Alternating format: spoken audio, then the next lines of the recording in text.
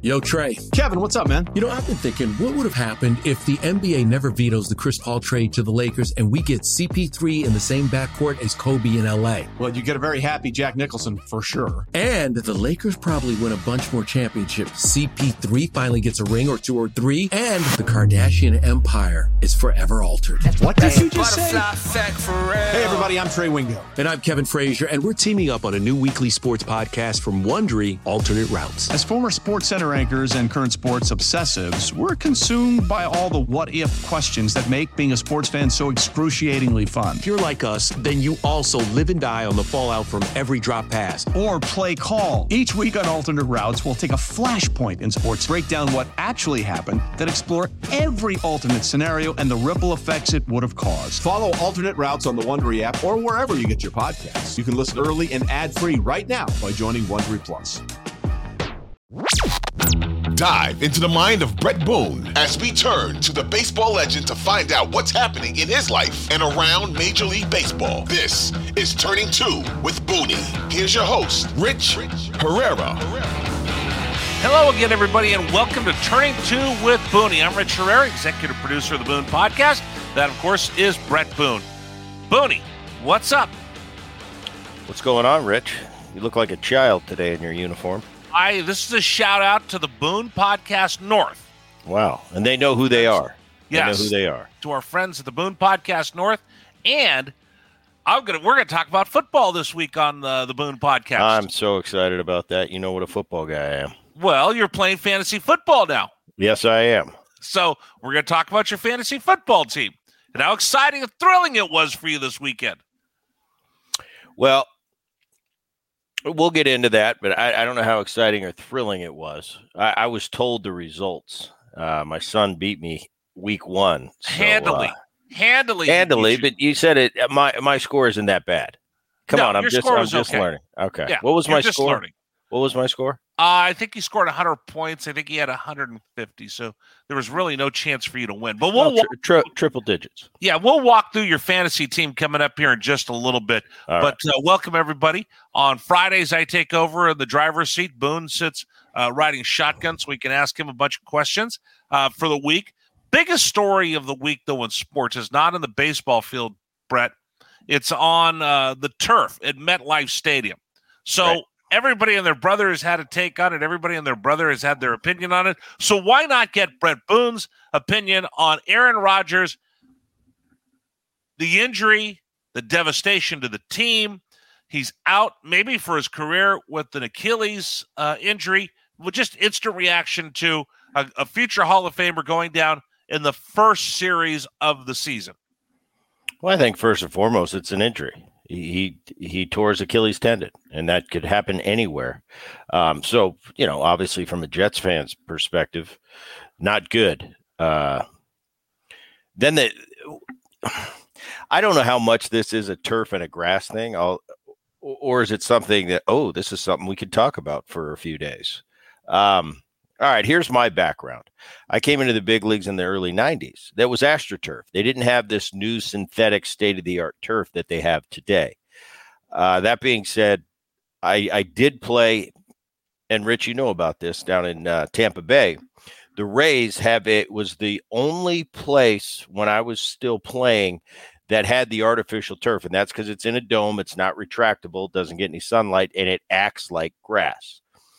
Now, the AstroTurf early on in my career, when I was a young man, I loved playing on AstroTurf. Other than a seam here and there, and you kind of knew where the seams were, you got true hops. The game was faster, so it was more of a step and a dive to make plays. But I really liked fielding it on it. And I remember as a young player, my double play partner was Barry Larkin. And we're talking after the game, old Riverfront Stadium. The old Riverfront. So Barry'd come walking through, and he's probably 4 or 5 years my senior. And he'd come walking through ice head to toe. And I'd look at him. I'm 23, 24 years old. I'm going, what's up with the ice? And he just kind of looked at me and said, Brett, one day you'll see playing on this turf every day. Well, I learned that later in my career. My knees at the end of my career, I attributed a lot of the turf I played on in Cincinnati for years. I came up in the Kingdom.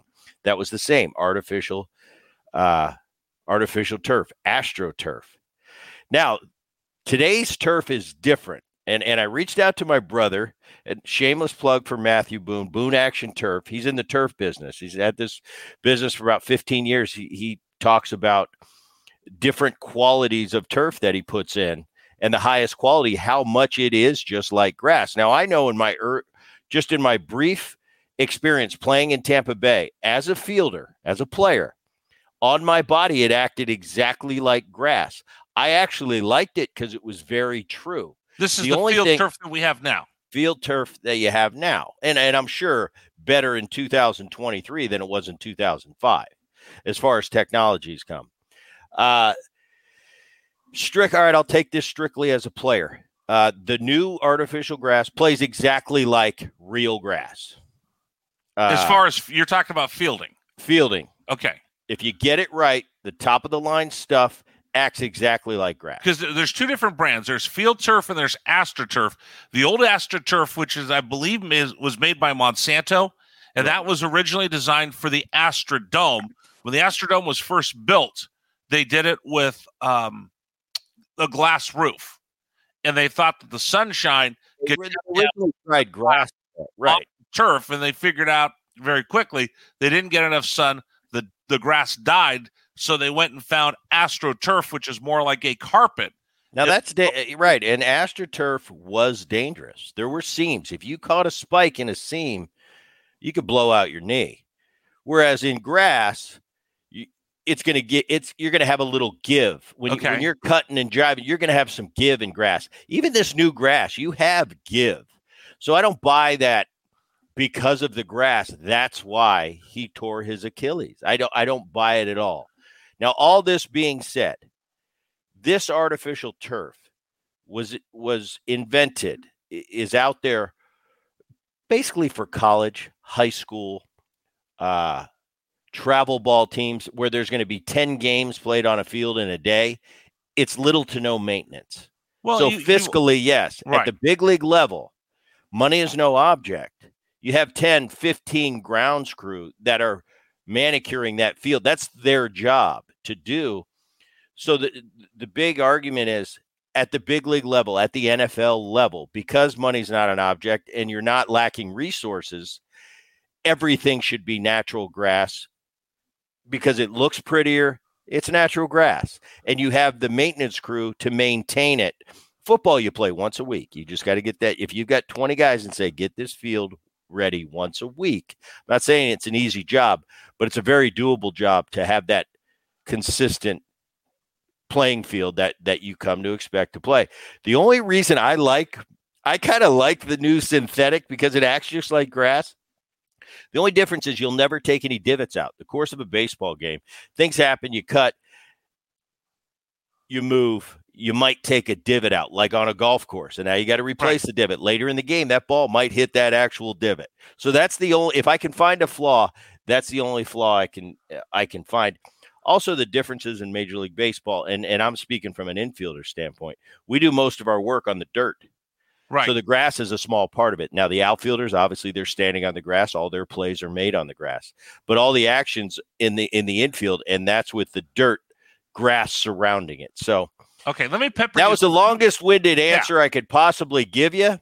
The bottom line is, I don't think it matters whether it's this new state-of-the-art grass or natural grass. The argument is, why not at the highest level have natural grass? Okay, I don't think it's a safety issue. I don't think it's a safety issue. Let me pepper you with a couple things. So I've always heard this about the old AstroTurf, the one that's a carpet. Right. Tell me why it beat up your knees and why it took such a toll on you. Well, you don't know it's beating up in your knees when you're young because you're young and you get out of bed and you could do back handsprings. Because you find out what's actually there and it's concrete, then a little layer, and then this turf is laid over it. Right. So, it's about a couple inches thick. Right. And you feel that way. I mean, some of the turfs were better than other turfs. Some organizations kept their turf up better. Cincinnati did a pretty good job, but then you go, the other side of the coin was you go to Montreal And it's like, I'm playing in Montreal in 1998. They haven't changed that turf since 1980, and you can feel it. I mean, you talk about it being that thick in between. Well, it felt like I was really playing on concrete with a little layer. And it was hard, and that wear and tear, that pounding on your joints over time. I think of guys like Andre Dawson, who played on that turf for so long, and how bad his knees got beat up. He attributes that a lot to playing the majority of his career on that AstroTurf. The flip side was, what I said in the opening is I loved playing on it. I mean, it was fun. It's a different game. It's a step and a dive. Everything's coming at you harder, faster. But I actually enjoyed it, notwithstanding that long term, it's going to break you down a little bit quicker. Okay. That's number one. Number two. Wow, that was a long answer. You're Brett Boone. Obviously, you don't want to talk about your fantasy football team because you're stalling on me here. That's right. All right. I know the tactics. So,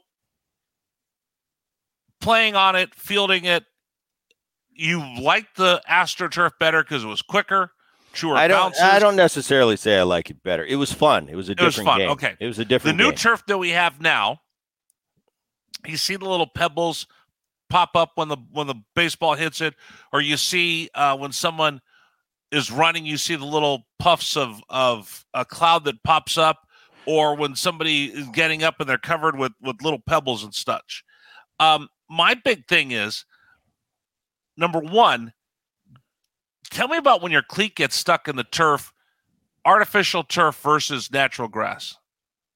Well, now what turf are we talking about? We're talking about field turf. The new turf. The new turf. No different. Doesn't get stuck. It's designed to act like natural grass, so it has give. Okay. The old AstroTurf had seams, and if you caught a seam in your spike, you can you snap your knee in half. Right. But this new grass is designed. It's state of the art. It has give like grass. Okay. So the injuries aren't there. That's why I don't buy the injury thing. When you talk about the pebbles, Rich, that's more of a football thing. Because baseball, when you're running in the base pass, you're running on actual dirt. Right. No, I'm just talking about on doesn't TV. Come into play. On TV, when you see the ball hit and it skips through the infield, right? You can see a little puff. You see a little puff of that stuff coming up. Right. I don't know. I mean, I don't know the dynamics, the ins and outs of how it's built. It's the fill. It's the fill that keeps you right. That keeps it feeling more like you're playing on top of grass that's sitting on dirt. Right. From an aesthetic standpoint, from a fan's view, maybe they don't want to see that. No, I don't think. But as a player's view, let me not take all the players' view because I haven't interviewed the current players and what they think. Right. From a guy that's played on all three surfaces, the new state-of-the-art grass meant to play like natural grass, I've got no problem with. I don't see a safety issue. I don't see anything. It plays as true as natural grass, well manicured. So, all in all, I love all three. The only thing is, if you're not meticulous with natural grass and you're not perfect, let's say the grounds crew went out and partied the night before. Well, it's not going to be consistent. If the grounds crew parties the night before, that new fake stuff is going to be the same as it was the day before. Okay, tell me about the relationship between a baseball player and the grounds crew. Probably the outfielders don't really have a relationship. Infielders definitely do.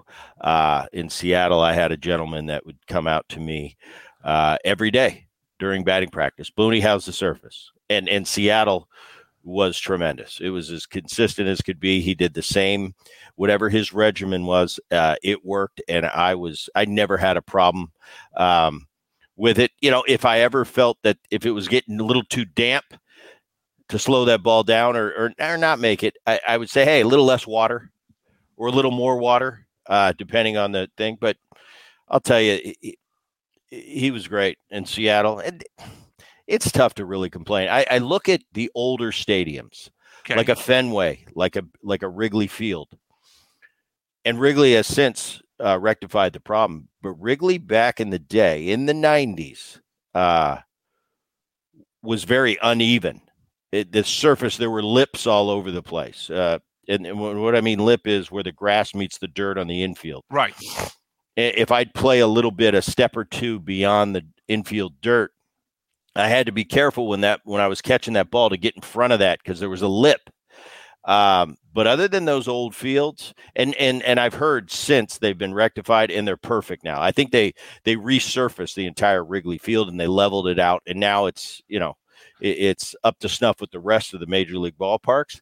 But back in the day, back in the 90s, yeah, you might have some ballparks where they're not quite as well manicured. I really see it now, Rich, at the minor league level, because when we were coming up, the minor leagues, you're playing in low A ball. Right. It's funny because, you'll see, you look at the stats back in the 90s and the 80s, and it's like you'll see the errors. And it's like, well, first thing a scout would say, well, you should see the ballpark he plays in. Yeah. Now I go to an A ballpark, and they're like the big leagues when I first came to the big leagues. Yeah. So definitely the surface is getting better with time. Other thing is, and you talked about this, you talked to Matthew, I did a little research as well.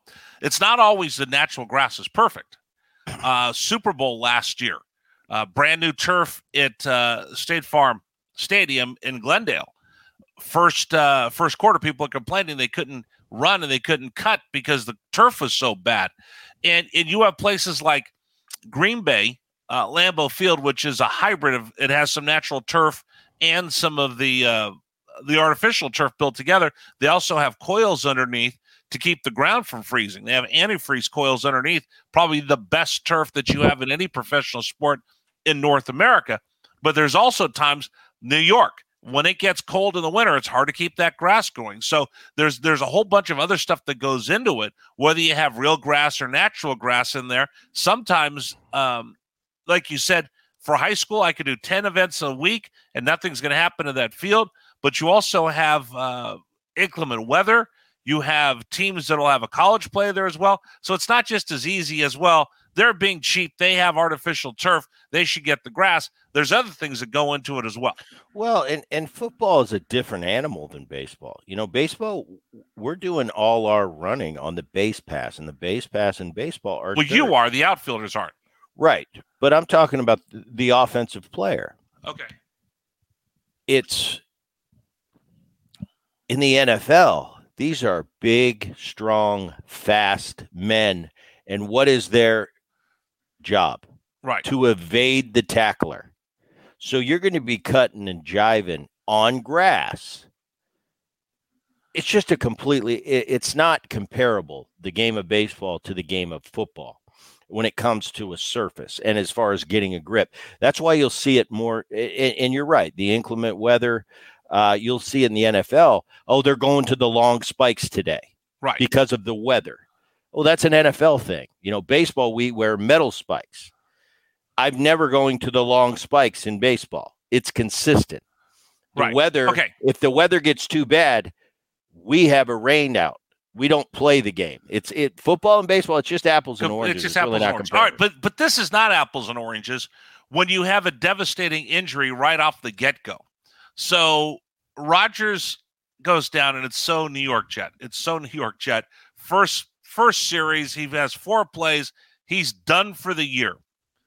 What happens inside a clubhouse locker room for a team when you have one of your big stars goes down so quickly, so early, and it's devastating for him because he's done for the year. He's not going to be on the team for the year. So there's that awkward moment where he's no longer part of the roster, and you have to pick up and move on without a guy that was going to be one of the big cogs in your machine. Yeah, I don't think there's really anything in other sports comparable to an MVP caliber quarterback. What if your horse? What if your number one starter went down? Well, look at the Texas Rangers and Jacob deGrom. When healthy, arguably the best pitcher in baseball goes down. They keep going because that's one pitcher. But he doesn't pitch every day. What I'm asking about is what's it like inside the clubhouse when you get that horrible news that one of your big dogs is out? Oh, definitely not good, but you got to be a pro and move on. I mean, this is a part of the game. This is a part of life. It happens on a yearly basis to somebody. Somebody loses a key player on their team every year, and there's 2 ways you go about it. Sit there and you lick your wounds and woe is me, or, hey, we got to move on despite this. this is what, and it's a rallying cry. So we'll see what happens. I don't know. Jets, from what I'm hearing from the football types, yourself included, Jets are pretty good this year. Jets are very good. And that's why there was so much excitement in New York, is like, Jets defense is good. It's a good team. And by the way, we got Aaron Rodgers, one of the greatest to ever do it, opening day. It's got to be, from a fan's perspective, which I'm not. It's got to be devastating. You're playing fantasy football. We're going to be devastating. One this year. Rich, I always answer it this way: Are you a fan? I'm really not a fan of anything. I'm a fan of sport. You're an athlete. You're not a fan. I appreciate great play. Okay, what about for that guy who's injured? Oh, they can't help the team. It is the worst because you're no longer part of the team.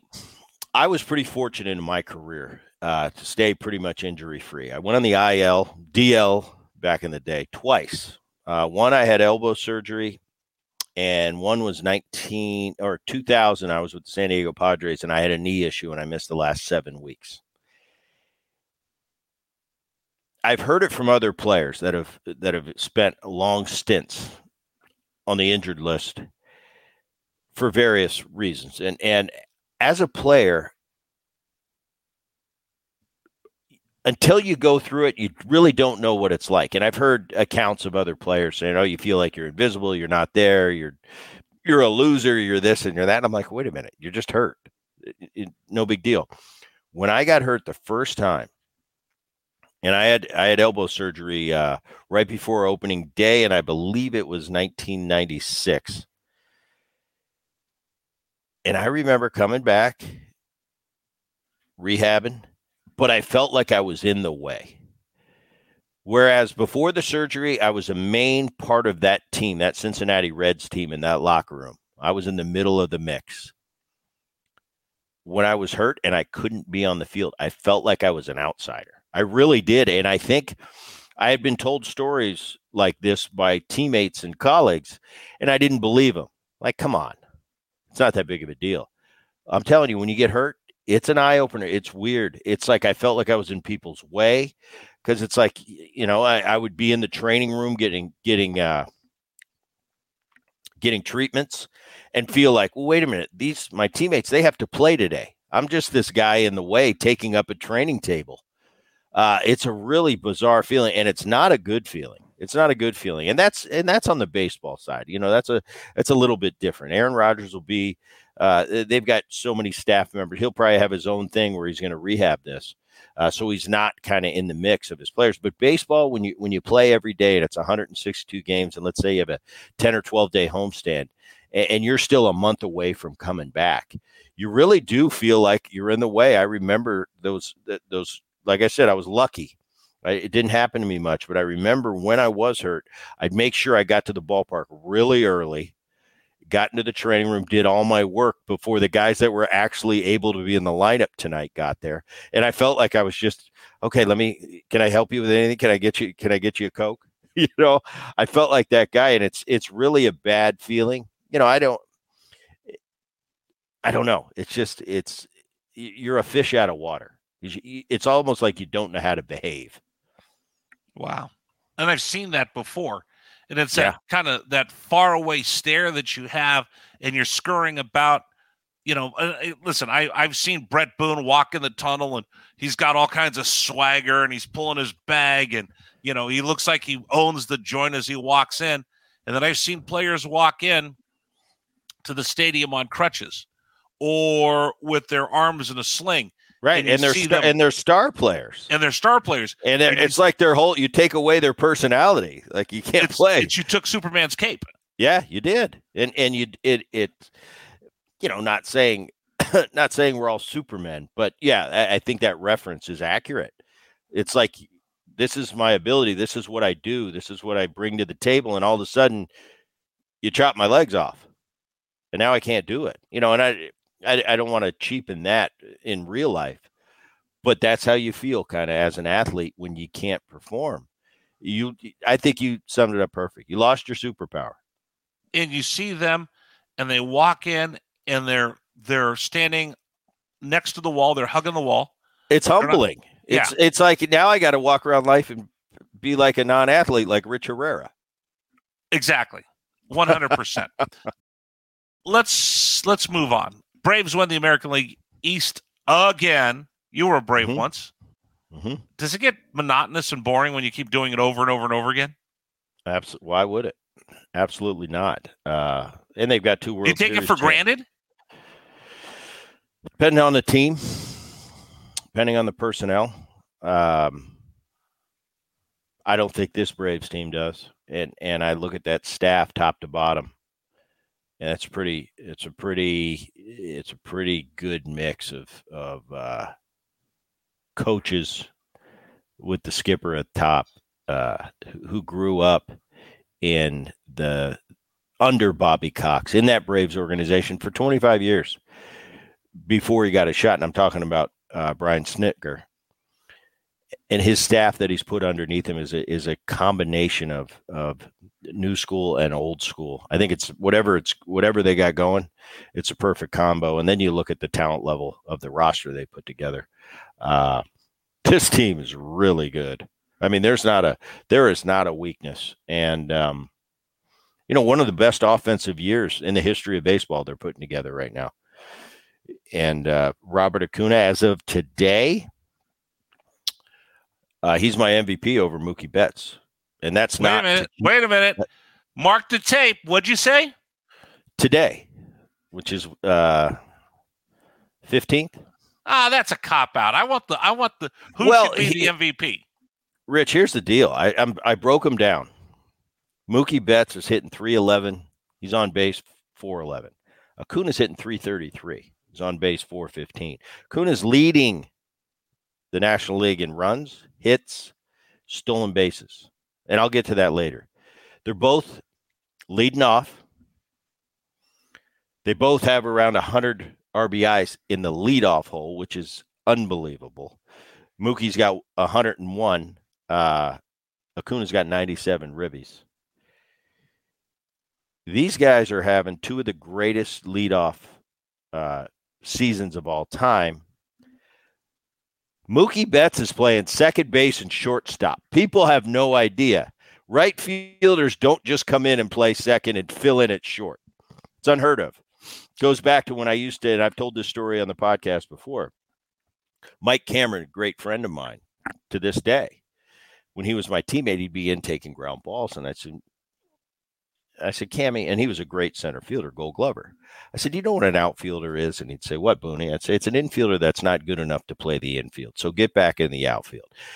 And he agreed, but he loved playing short. And during batting practice, he'd take ground balls with the infielders. I've seen Mookie do that. It's one thing to mess around with us before the game. It's another thing to actually start a big league game at shortstop. And it's not like you're starting a game in left field versus right or first base. Okay. Shortstop is far and away the toughest position to play. Let me finish. Mookie's playing short. Mookie's playing second. That's just a bonus to the great year he's had. But what separates the two, he's closing in on 70 stolen bases. And all I can give from an insightful personal experience is when I was a young player, I would look at this 2020 and I'd say, what's the big deal going 2020? What's the big deal going 30-30? Now, I could appreciate the 20 home run side and the 30 home run side because I wasn't a base stealer. But I really thought, what's all the hype about? Until in the early 2000s, I had a few really offensive seasons. And, man, it felt like I was on base an awful lot. I think the high I've ever had, base stealing-wise, was 16.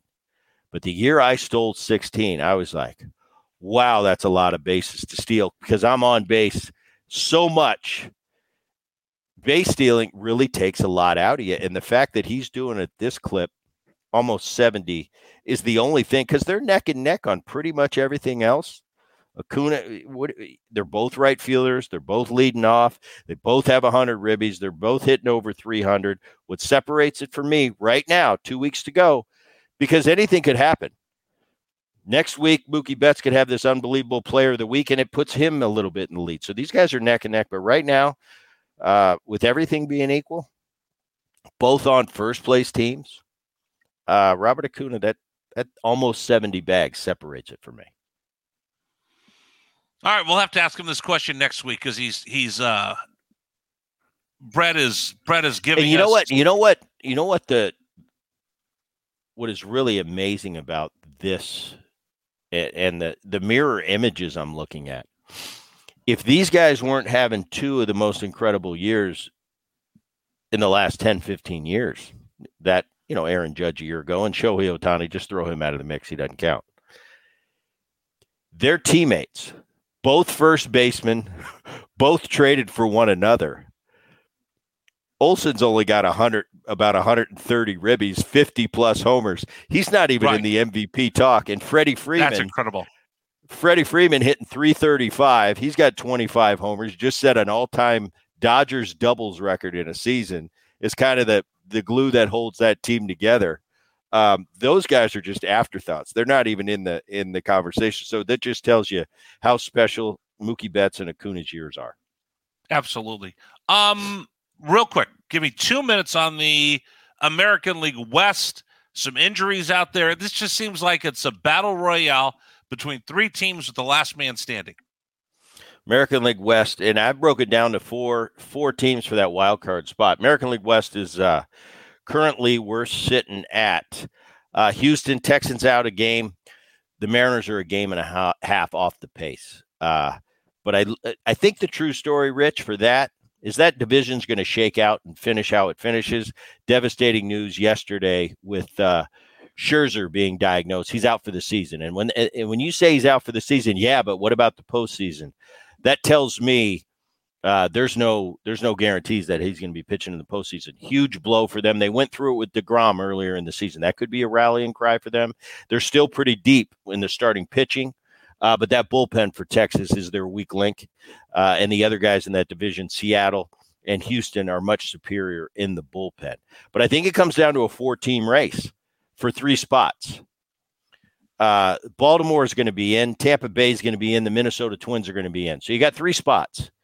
And that shifts the focus to the AL West, where you got Houston, Texas, Seattle battling for top spot. But then you've got the Toronto Blue Jays, who recently are getting whooped by Texas. That's a really good team, too, and that's what do I always say about postseason. I always want the teams that can pitch. Toronto can pitch. They've hit tough times right now, so it's going to go between Houston, Texas, Seattle, Toronto. I would say right now Toronto's going to be the odd team out, but that division is going to come down to the wire, and it's who gets hot these last 2 weeks. Houston's been a quiet team that's just it's been like that Braves team in the last 6-7 years have just been that constant win every year. Seems like they're going to the World Series every single year. They've been quietly, and now they've quietly moved into the top spot in that division. Texas has had an awesome year with the first year under Bruce Bochy. They've hit rough times recently, but I think they've just rattled off 4 or 5 in a row. And Seattle, at the All-Star break, they were 10 games out and went on a two-month run. Probably played better than anyone in the game of baseball. They have the best starting rotation. So this is a battle. This is 14. That's the thing. So go ahead. Right.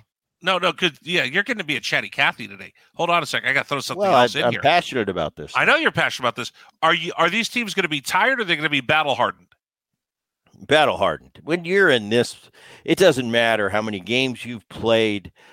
You're not tired at this point. You're on that adrenaline energy. It's exciting. You're down the stretch.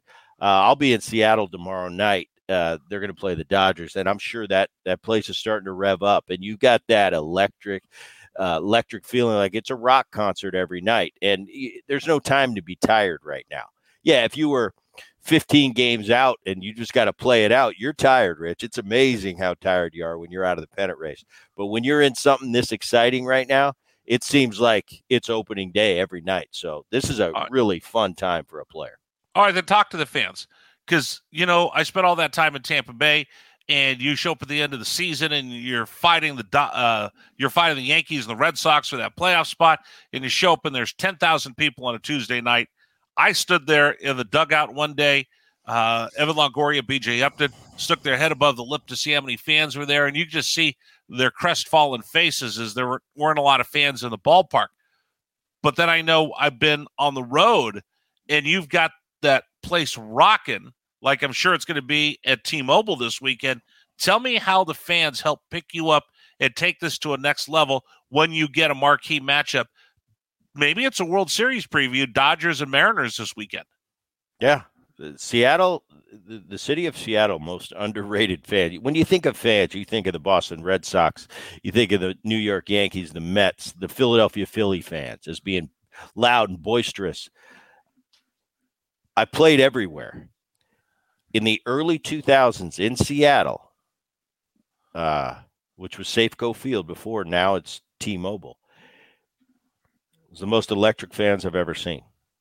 And every night I put my foot on the top step, and it was kind of like I was leading us out, and I'd look around, and it didn't matter Monday night against the last place team or Saturday night against the Yankees. It was the same every night. It was like we were taking the stage at a rock concert, and it was one of the coolest things that I ever got to go through for that 3 or 4 year period in my career. I've got to play it. It's unbelievable. Yes.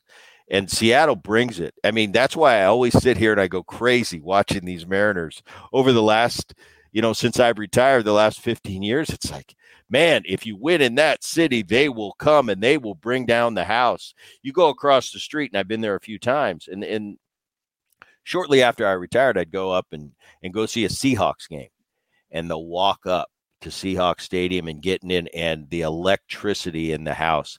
And I used to tell people, because at the time the Mariners weren't winning, I said, this is how it used to be at Safeco.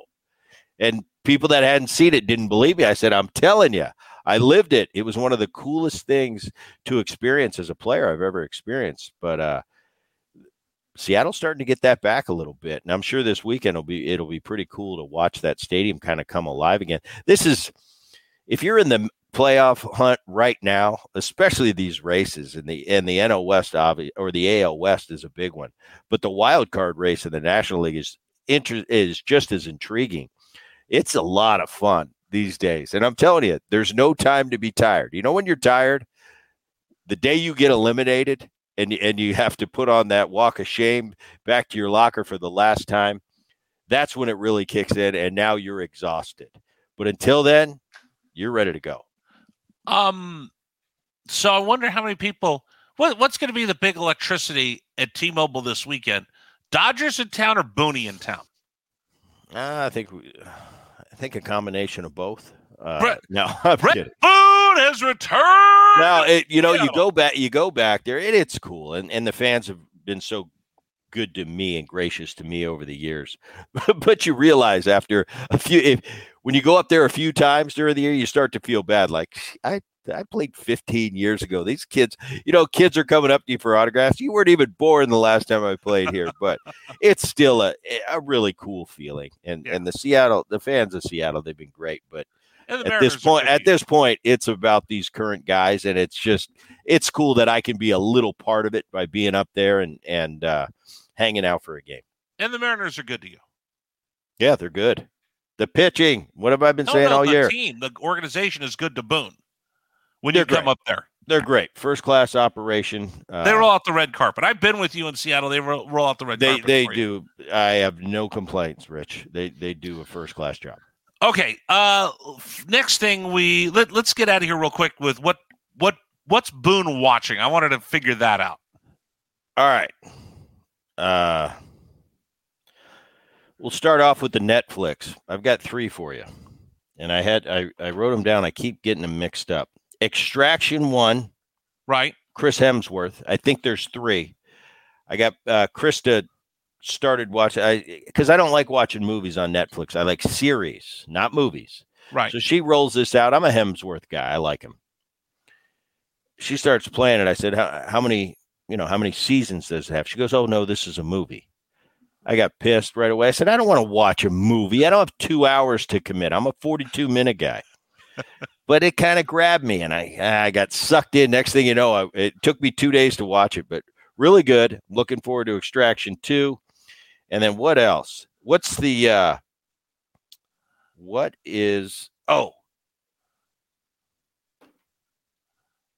Safe on Netflix. Okay. It's really good. Really good. European based. It's a good show. Okay.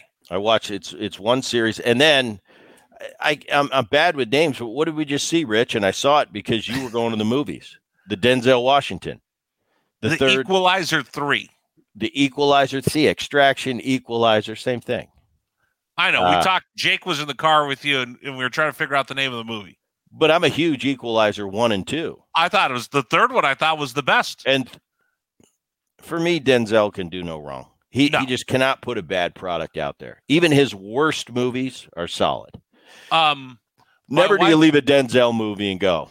No, I took my wife to see Equalizer 3. And she's like, I don't want to see that.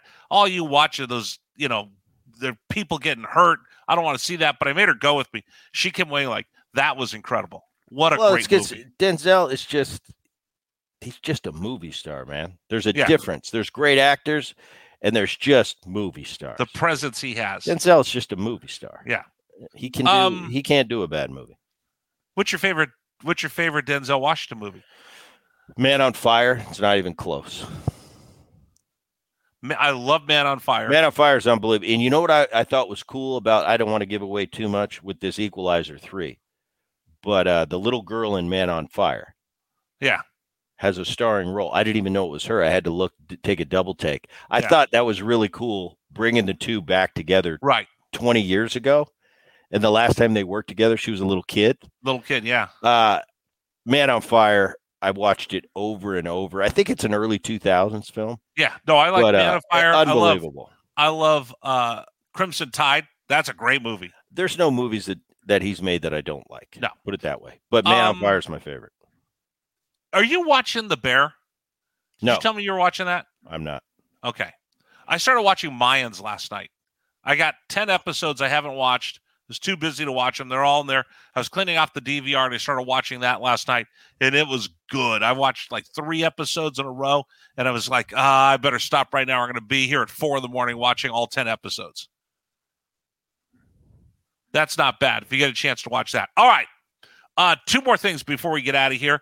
Let's do Boone approved, and then we're going to talk about your fantasy football team. Boone approved. Easy. We just talked about this. Man on Fire 3, excellent. Sometimes sequels aren't. How does Boone feel about movie sequels? Boone approved, yes or no? Absolutely. Yeah, I love a good sequel. And there's some sequels that you wish they would have made that they didn't. I wanted to see a Napoleon Dynamite 2. They never put it. Okay. They said they didn't want to be typecast. You kidding me? You're Napoleon Dynamite. He's only done one other movie. He was in Benchwarmers. Right. You'll always be Napoleon. Ride that pony, baby. Come back. Uncle Rico. I don't think I've ever seen Uncle Rico in anything else. No, it's ridiculous. Of course you make a Napoleon Dynamite too. They didn't do it. But I loved it. People like to criticize, Rocky 2 wasn't as good as the Who cares? Rocky 2 is phenomenal. One night I did. When the last Rocky movie came out, I did 4 hours on all of the Rocky movies. Which was the best one?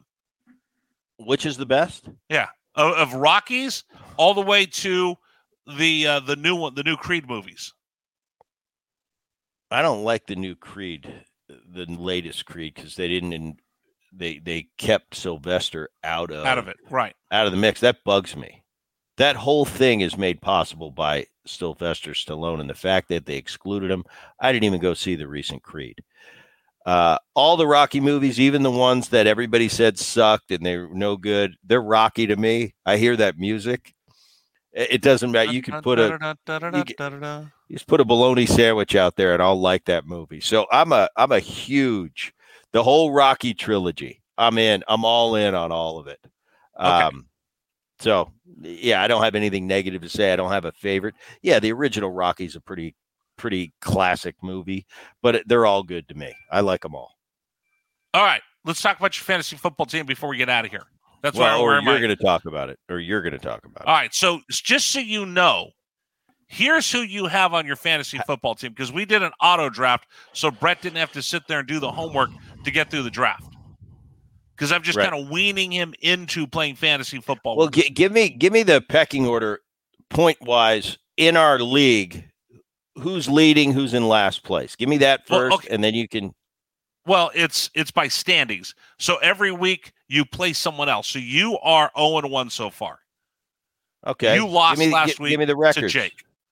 Okay. So How is Nick your team do? I'm 1-0. You're 1-0. Who'd you beat? I won. I beat our buddy Dave Zolfa. Okay, who did Nick Allen? Who's he playing this week? You want me to tell you who's playing this week? The matchups? No. Who did he play last week? You were 1-0. I'm 0-1. I got to look that up. Okay, so matchups.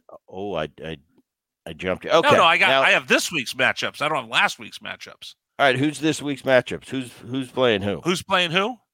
I am playing my brother Mark. Okay. Let's see. My buddy Dave is playing the Barriers. I think that's Krista. Savannah. Krista You're playing your daughter, Boone, Savannah. Okay. You're playing Savannah. Okay. You're playing your daughter. Our friend Braden from 97.3 The Fan. Yes. Coach's show. He's playing Nick Allen. Okay. And I think who's the little man? Jake's playing little man, and then I'm playing my brother. Okay. So let me. Do you know your team? No. All right. I had to make an adjustment last week. Somebody was out. Right. So your team is Jalen Hurts is your quarterback. Henry, the running back from Tennessee. You have Etienne from Jacksonville. You get Stephon Diggs from Buffalo. You've got Johnson from Pittsburgh. McLaren from Washington, Pittsburgh's defense, and McPherson from Cincinnati is your kicker. You got a pretty good team. That's a really solid ball club right there. Right. So you need to pay attention to see how your team does this week.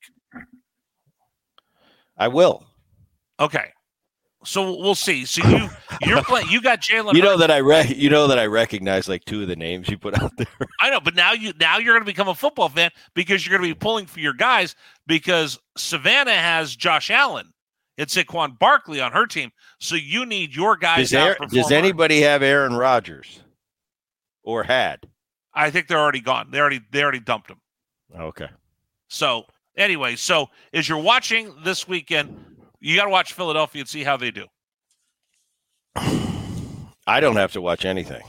I can just come on. I can just come on. Football's rooting for your guys. I can come on Turning Two with Boone and let Rich Herrera break it down for me.